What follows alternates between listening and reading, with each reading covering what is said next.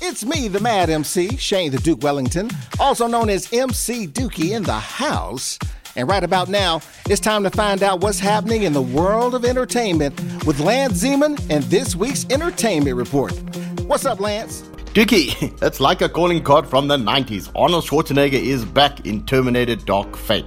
Linda Hamilton reprises her role as Sarah Connor from the first two Terminator films. And what we have here is a James Cameron-produced picture that picks up after T2 Judgment Day, as it tries to reinvent the franchise for a new generation. Mackenzie Davis co-stars as the hybrid human cyborg who must help protect the young girl from a newly modified liquid Terminator from the future. Hasta la vista, baby. Terminator Dark Fate is my movie pick of the week. And Dookie, I'll be back in a bit with the Entertainment Report. Stay tuned.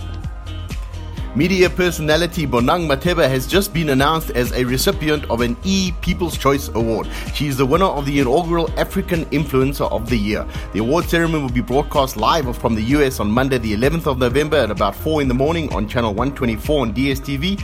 Dookie, I was lucky enough to hang out with Queen Bee at this year's Durban July, and all I can say is that this couldn't have happened to a nicer person.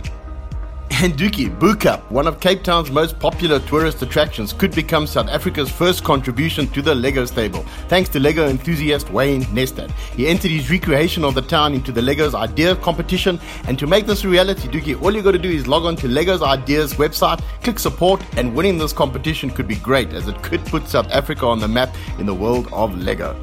And Dookie, staying with Lego, actor Will Arnett is set to host an unscripted reality show called Lego Masters. Arnett, who is no stranger to the building brick community, has been the voice of Batman in the Lego film franchise. The show is going to pose a number of challenges to builders who will face off against each other as they strive to build the ultimate masterpiece.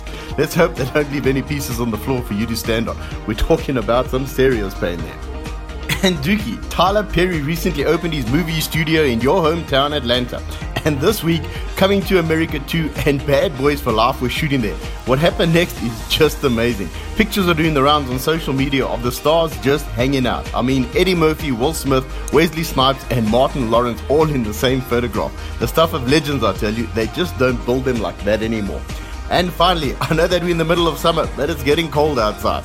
John Legend is re-releasing a deluxe version of his Christmas album, A Legendary Christmas, on November the 8th. The expanded LP will include 4 new tracks, including a duet with his voice co-star Kelly Clarkson. And just FYI, Legend and his wife Chrissy Teigen are going to appear on the cover of the December issue of Vanity Fair. And that's all I got for you, Dookie. But before I go, I've got to wish SA all the best in tomorrow's Rugby World Cup final against the English. Bring it home, boys. All right, buddy. That was Lance Zeman with this week's Entertainment Report. This is the Weekend Party. You've been listening to another episode from the Solid Gold Podcast Studios.